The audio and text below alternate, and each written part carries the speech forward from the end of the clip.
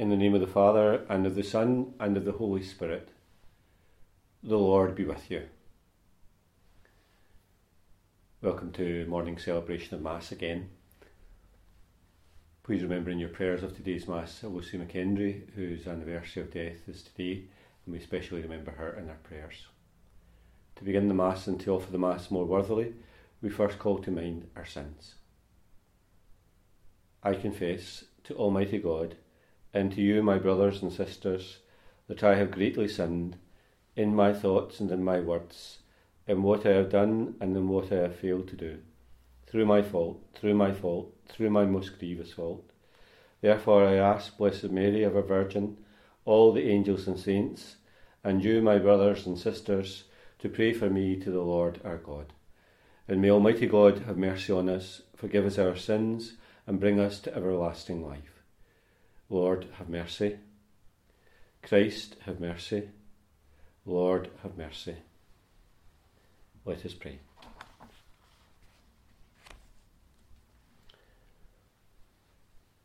O God, who in your Son have raised up a fallen world, fill your faithful with holy joy, for on those you have rescued from sin, you bestowed eternal gladness. Through our Lord Jesus Christ, your Son, who lives and reigns with you in the unity of the Holy Spirit, one God, for ever and ever.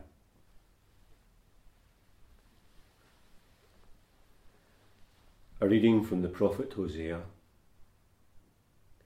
It is the Lord who speaks. I am going to lure her, and lead her out into the wilderness, and speak to her heart. There she will respond to me as she did when she was young, as she did when she came out of the land of Egypt. When that day comes, it's the Lord who speaks. She will call me my husband. No longer will she call me my Baal. I will betroth you to myself forever, betroth you with integrity and justice, with tenderness and love. I will betroth you to myself with faithfulness, and you will come to know the Lord. The word of the Lord. The Lord is kind and full of compassion. I will bless you day after day and praise your name forever. The Lord is great, highly to be praised. His greatness cannot be measured. And age to age shall proclaim your works, shall declare your mighty deeds, shall speak of your splendour and glory, tell the tale of your wonderful works. And they will speak of your terrible deeds, recount your greatness and might. They will recall your abundant goodness. Age to age shall ring out your justice. The Lord is kind and full of compassion, slow to anger, abounding in love. How good is the Lord to all, compassionate to all his creatures.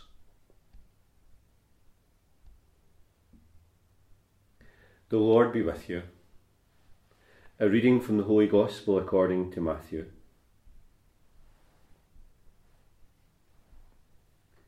While Jesus was speaking, up came one of the officials, who bowed low in front of him and said, "My daughter has just died, but come and lay your hand on her, and her life will be saved." Jesus rose and with the disciples followed him. Then from behind came a woman who had suffered from a hemorrhage for 12 years, and she touched the fringe of his cloak. For she said to herself, "If I can only touch his cloak, I shall be well again." Jesus turned round and saw her, and he said to her, "Courage, my daughter, your faith has restored you to health." And from that moment the woman was well again. When Jesus reached the official's house and saw the flute players with the crowd making a commotion, he said, "Get out of here, for the little girl is not dead, she is asleep." And they laughed at him. But when the people had been turned out, he went inside and took the little girl by the hand and she stood up, and the news spread all round the countryside. The Gospel of the Lord.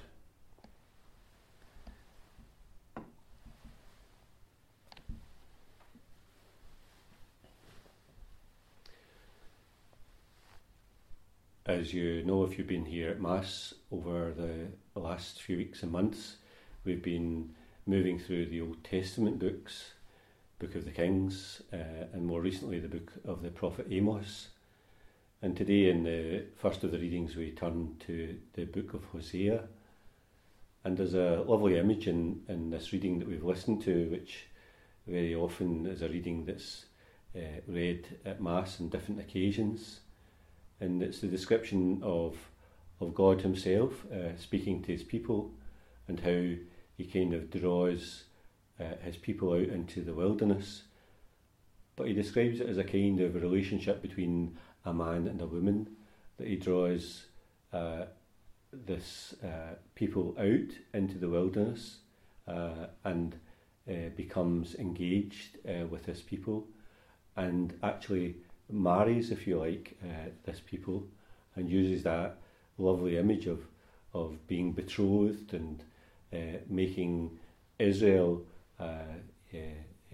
the betrothed of the Lord. And it's a image of great kind of tenderness, isn't it, of love, and of course it's the kind of, if you like, that most beautiful kind of description of love itself, where someone is committed wholeheartedly to that other person, gives themselves completely to that other person. And God's describing his relationship with Israel in these same terms, as a loving relationship, as that marriage covenant that exists between two people, that sense of wholly giving yourself to that other person and loving that other person. So it's a beautiful description of God's relationship with his people and with each of us, that he is betrothed to us, that he loves us as a married couple love one another. He is totally committed to us. It's a beautiful kind of description of the love of God for us. Today in the Gospel passage we hear some more about the miracles of Jesus. I'm often, as I've probably said to you before, kind of overwhelmed, if you like, by those miracles that Jesus does. The extent of the illnesses that come before Jesus. People who can't walk, people who can't talk, people who can't hear, people who can't see, people who are marginalised because of their illness, put out of the towns and villages because they scream like wild people through the mental illnesses or mental torture that they have, through the leprosy of their skin. So it's a multitude of illnesses that comes before Jesus. And we hear of a woman herself who comes because she has a hemorrhage for 12 years before Jesus today in the Gospel. And I suppose one of the things about these days in which we live is we also are overwhelmed, aren't we, by that sense of illness and misery that goes with it. Often we're part of a generation that's not as frightened by illness as previous generations were before us, and yet there's a kind of new fear that's come on us, a kind of pandemic of fear, if you like, that has descended upon the world itself, that somehow we don't have this vaccine that will cure us or that will shield us, if you like, from this illness. And that must have been what it was exactly like in the times that are biblical times. There was no cures, there was no relief from the illnesses, from blindness, from deafness, from the inability to walk, from being a paralytic, from leprosy, from mental illnesses. There was no pills to take, there was no cures to be given. And so there must have been a terrible fear that kind of descended on people. And so we kind of hear once again of one of these miracle cures that Jesus does, this restoring to health, this much more than just the illness itself, this sense in which he cures the malady that's within each of us, this brokenness that's within each of us. You might also have heard in the Gospel reading that even more astonishingly that there's a child who has died, and we can imagine for centuries that's just exactly what people experience, their own children dying before their eyes and being powerless against it. And it's not as if the child is mortally sick, but the child has died, and the man comes not just looking for a cure for illness, but somehow to give this child back its life. And of course that's just exactly what happens after the curing of the woman with the hemorrhage and the bleeding. Jesus comes to the house and raises this young child.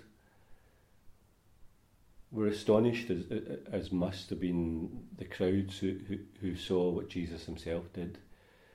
But much more than the healing, it's the sign, isn't it? It's the sign that Jesus himself gives of something else that's entered into the world, of a cure for illnesses, but also that healing of brokenness that is in the world itself, that he comes to heal that brokenness that's within each of us, physically and mentally and spiritually in our own lives.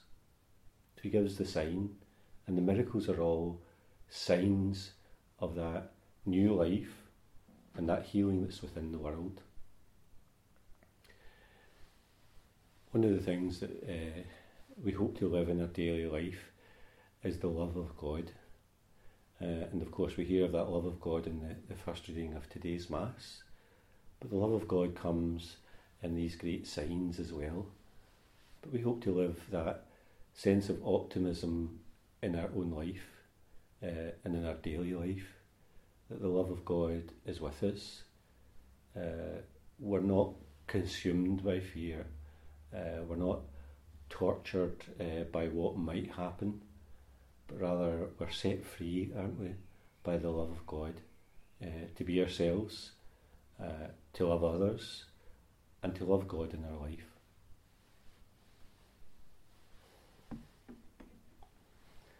Blessed are you, Lord God of all creation. Through your goodness we have this bread to offer, which earth has given and human hands have made. It will become for us the bread of life.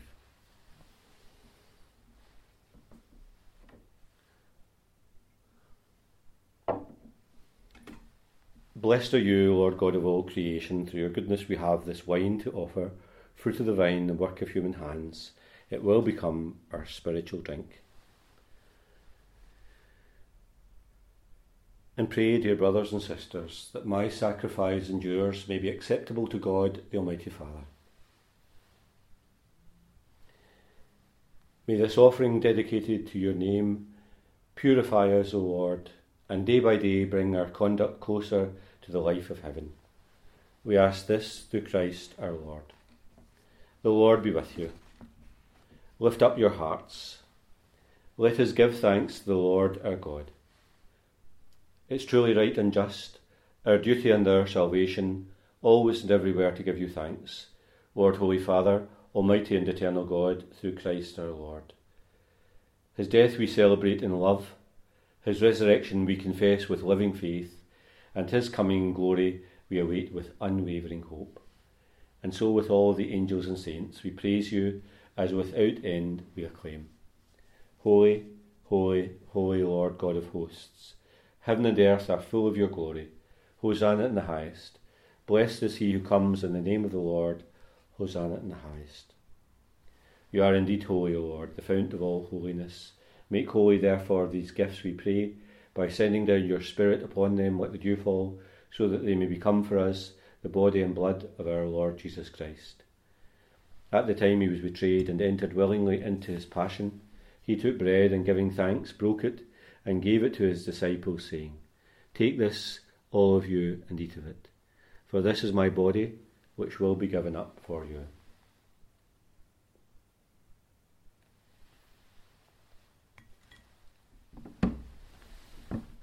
In a similar way, when supper was ended, he took the chalice, and once more giving thanks, he gave it to his disciples, saying, "Take this, all of you, and drink from it, for this is the chalice of my blood, the blood of the new and eternal covenant, which will be poured out for you and for many, for the forgiveness of sins. Do this in memory of me."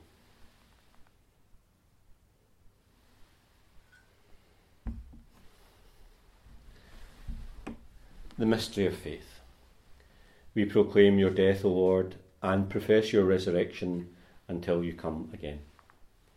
Therefore, as we celebrate the memorial of his death and resurrection, we offer you, Lord, the bread of life and the chalice of salvation, giving thanks that you have held us worthy to be in your presence and minister to you. Humbly we pray that, sharing in the body and blood of Christ, we may be gathered into one by the Holy Spirit. Remember, Lord, your church spread throughout the world. Bring her to the fullness of charity, together with Francis our Pope, Joseph our Bishop, and all the clergy. Remember also our brothers and sisters who have fallen asleep in the hope of the resurrection, and all who have died in your mercy. Welcome them into the light of your face. Have mercy on us all, we pray, that with the Blessed Virgin Mary, Mother of God, Joseph her spouse, the blessed apostles, and all the saints who have pleased you throughout the ages, we may merit to be co-heirs to eternal life, and may praise and glorify you through your Son, Jesus Christ. Through him, and with him, and in him, O God, Almighty Father, in the unity of the Holy Spirit, all glory and honour is yours for ever and ever. We pray with confidence to God our Father in the prayer that Jesus has taught us. Our Father, who art in heaven, hallowed be thy name. Thy kingdom come, thy will be done on earth as it is in heaven. Give us this day our daily bread, and forgive us our trespasses, as we forgive those who trespass against us. And lead us not into temptation, but deliver us from evil. Deliver us, Lord, from every evil, and graciously grant peace in our days. In your mercy keep us free from sin, and protect us from all anxiety, as we wait in joyful hope for the coming of our Saviour, Jesus Christ. Lord Jesus Christ, who said to your apostles, "Peace I leave you, my peace I give you," look not on our sins, but on the faith of your Church, and graciously grant her peace and unity in accordance with your will, who live and reign for ever and ever. The peace of the Lord be with you always. Lamb of God, you take away the sins of the world. Have mercy on us. Lamb of God, you take away the sins of the world. Have mercy on us. Lamb of God, you take away the sins of the world. Grant us peace.